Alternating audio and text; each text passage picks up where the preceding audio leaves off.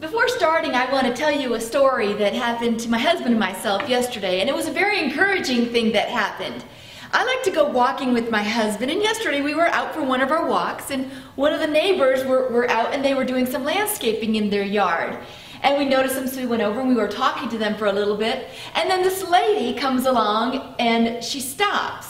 She jumps out of her car, and she's probably in her 30s, and she says, "I don't mean to interrupt you guys or anything." She goes, "I'm the historian, and my name is Esther."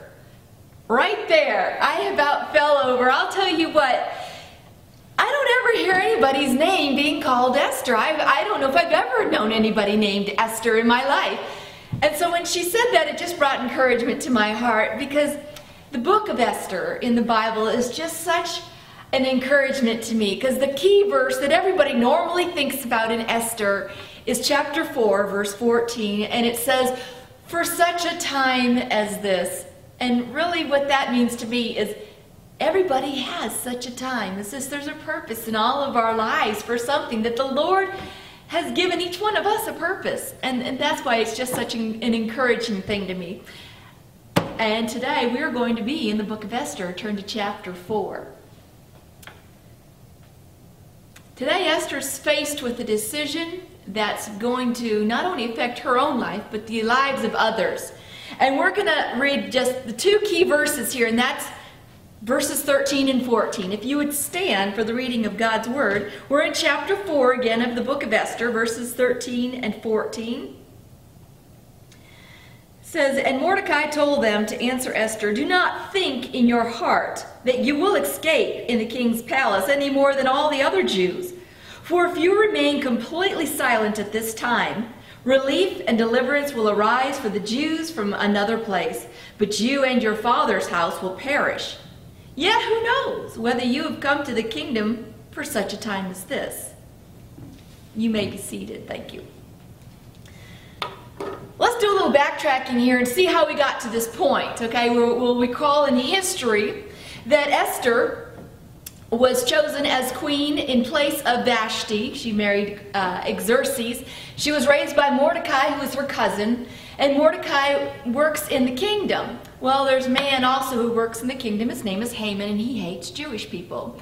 He had the king drinking one evening, and he tricked him into signing a decree. Well, this decree was to kill all the Jewish people in the whole kingdom of Persia. Mordecai gets wind of this decree. He's out at the king's gate. He's got ashes all over himself. Esther hears about Mordecai. She hasn't heard about the decree yet. So she sends a servant out there. Her servant's name was Hathach. He goes out and he wants to find out what exactly was wrong with Mordecai. So Mordecai gives Hathach a copy of the decree, what he was given, and to let Esther read it. And then he asks Hathach to tell Esther, "Would you go before the king and plead for your people?" The irony here is this, that when Mordecai knew that Esther was going to go and be queen, he said, "You might not want to let anybody know that you're Jewish." But now, all of a sudden, he's saying, it might be a good idea that you let them know that you're not only Jewish, but now you're going to plead for the people too. So that's just a little bit of irony there. Mordecai took a decree. He gave it to Hathach to give to Esther, because this is a very, very important point here. This was a matter of life and death for not only Esther, but also for all the Jewish people. And he wanted Esther to read it for herself. He wanted her to know, this is law now. This is going to come to pass. And I want you to do something about it. This involves you, honey, not just me, but it also involves you because you are Jewish. And maybe you should let the king know that you are Jewish. In our own lives, we need to also apply that to ourselves. If there's something that comes along, someone's asking you to do something, don't just take their word for it. Make sure they got some facts to back it up, okay? Because you don't want to have this he said, she said thing going around. A lot of times it's like the telephone. By the time it gets back around all the way, it's something completely different than what you thought you were signing yourself up for. So make sure you got all the facts, so that way you know what you're getting yourself into. Mordecai asks Esther to go before the king, plead for her people. Esther gives this response back to Mordecai. She's a little bit on the scared side, and she says this, give this message back to Mordecai through that. All the king's officials and even the people in the provinces know that anyone who appears before the king in his inner court without being invited is doomed to die unless the king holds out his gold scepter, and the king has not called for me to come to him for 30 days. Here's the question. Why do you think Esther was telling Mordecai this? Do you think Mordecai didn't know protocol? Maybe he wasn't educated in this area. No, that's not it at all. Mordecai knew protocol. Mordecai was a scribe. He wrote the laws. Of course he knew the laws. So why is she telling him this? Well, I'm guessing maybe she was scared. She's kind of like saying, well, you know, I haven't been called in 30 days. And my head could get chopped off if I go before the king and he doesn't really want to see me. So, you know, I can't possibly do something about this. I'm sure you know somebody else who could do something about this. Why don't you ask them? Because I am not your person. I don't think I can really make a difference here. In our own life, sometimes God will ask us to do something and we get really scared and we don't want to do it. And so we kind of make up all these different excuses, sort of like Esther. We're like, I'm the wrong person. You know, like Moses was saying, no, not me, Lord, not me. You've got the wrong guy. He's at the burning bush trying to tell God that he's got the wrong person. That's kind of funny. Sometimes we try to tell God he's made a mistake. Mordecai isn't really content with Esther's response there. So he sends back a response to her. He's not willing to let her off the hook. He lets her know, we're back to our key verses, verses 13 and 14. For if you keep quiet at this time, don't think that you're going to get out of anything. You are going to suffer consequences. However, God is God, and He will raise up another person to take care of this dilemma right now. But don't think that you and your family will escape. You will suffer the consequences, and you will probably die as well. So, this kind of made Esther shake a little bit, I guess, because she sent back another reply to Mordecai in verse 14, and you see her in verse 15, and she says, well, Mordecai, you get the people of Susa together and you fast for 3 days and 3 nights, and I'll get my maids together and we'll fast too. And if I die, then I die. So Mordecai went ahead and did this. He let her know, basically, you're not going to get off the hook. One way or another, you might die. You could die by the king chopping your head off, or you could die because of the consequences of God, of you not stepping in and getting involved when you had the opportunity to do something. He's letting her know, you know what, Esther, I don't think that God put you in this position just to lift you up, to further your kingdom. No, Esther, I believe that God put you in that position so you could make a difference for such a time as this.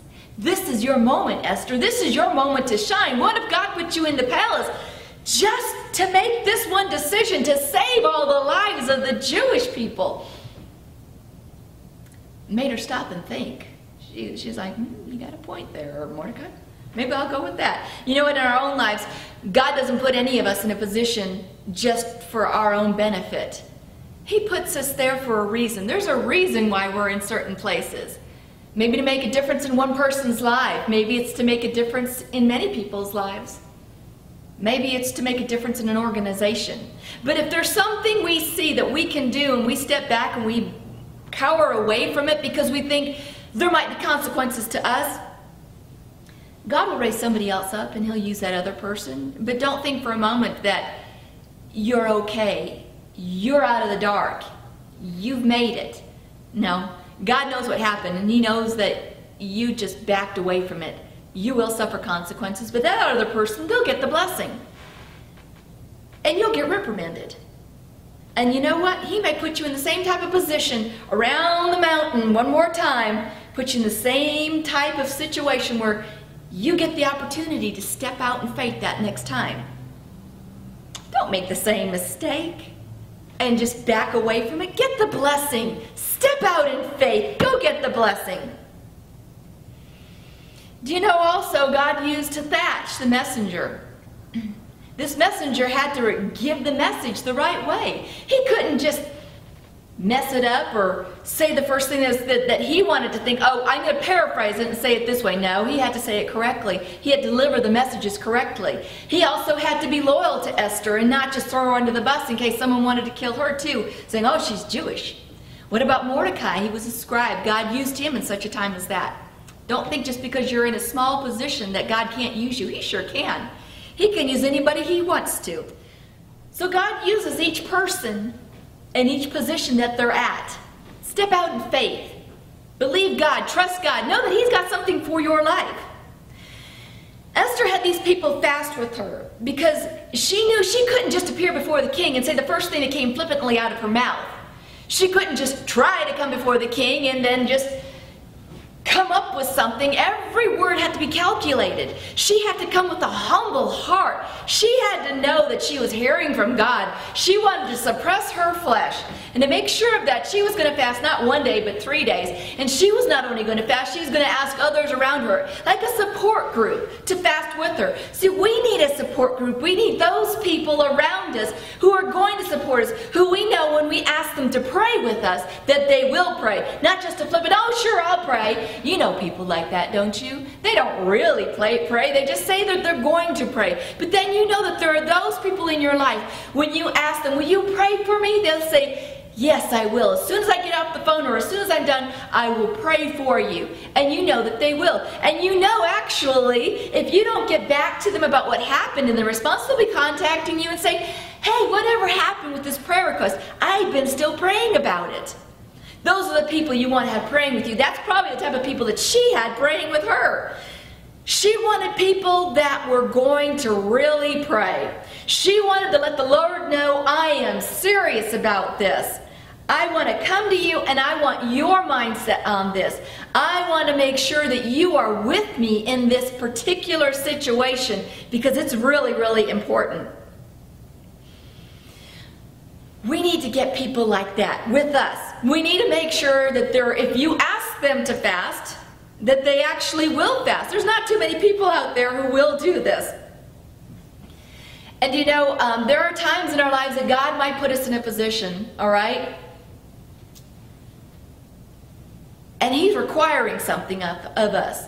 There might be a time when He'll say, I want you to do this for me now. It's not for the furtherment of our kingdom. It's for the furtherment of God's kingdom. There's always a reason for God allowing you in a certain place or a certain position or living in a certain area. There's always a reason. Realize that. God always has another reason behind. You may not know right away what it is that God wants you to do, but know this, that He will let you know eventually. One time, it'll come along sometime, just like Esther. He'll call you on the carpet. And He'll ask you to do something, to step forward in faith, to trust Him. And like Esther, it might be really, really hard to trust Him because you're thinking, I'm going to put my neck out there on the chopping block and boy, it's gone. And I don't know what I'm going to do. You can choose the route less traveled or you can choose the easy route. It's up to you. It's your choice. God's not going to make you do anything. You get to choose. If you go ahead and choose the one that's the easy route, it looks like it's easy, yet this is the way that I want to go. It's safer. However, suddenly once you start going down that road, you'll find out that it leads to a cliff, and there's no way back, and it's just destruction. But on the other hand, if you take the one that looks like it's rougher and it's less traveled road and it looks like all these briars and thickets, once you step forward in faith, it suddenly clears up. And there's this big open field, and you never would have imagined that's the way it would turn out. We see a great conclusion here in chapter 5, verses 1 and 2. Let me read those verses to you. On the third day, Esther put on her royal robes and stood in the inner court of the palace, in front of the king's hall. The king was sitting on his royal throne in the hall, facing the entrance. When he saw Queen Esther standing in the court, he was pleased with her and held out to her the gold scepter that was in his hand. So Esther approached and touched the tip of the scepter. This whole time, Esther was fearful she was going to die, that she was going to get her head cut off. She was afraid the king wasn't going to accept her. But what happened? The king was happy. He sees Esther way down there at the end of the inner court, and he sees her and he's like, oh, there's Esther. Oh, come on, Esther. And he's pleased with her. He's holding out the scepter to her, and she comes forward. Now, I don't know how many of you have seen One Night with the King, but you see her coming through the doors, and she's coming all the way up to almost his throne, and the guy's got the big old sword up ready to sling it down in her neck. You'd think, oh, that poor thing, what she went through. No, really, God went before her. God went before her in this situation. Satan would have you think you're going to be killed, that you're fearful. You shouldn't step out. You should stay where it's safe. Stay in the safe place. Let me tell you what, though. If God's moving forward and He wants you to move forward too, there's nothing safe about staying where you're at. You need to move forward with God. That's where it's safe, not back there. The Lord gave wisdom to Esther to give up eating and to pray for a little bit and to fast, because He not only prepared Esther's heart and how to go about it, He also prepared the king's heart to receive Esther. So that way He received her with gladness, and he was happy and he was pleased. We see in this is a great example of putting God first in your life in all your decisions. And then you watch God go before you, clear the paths. And as He does this and as He makes the impossible happen, you give all the praise and the glory to God.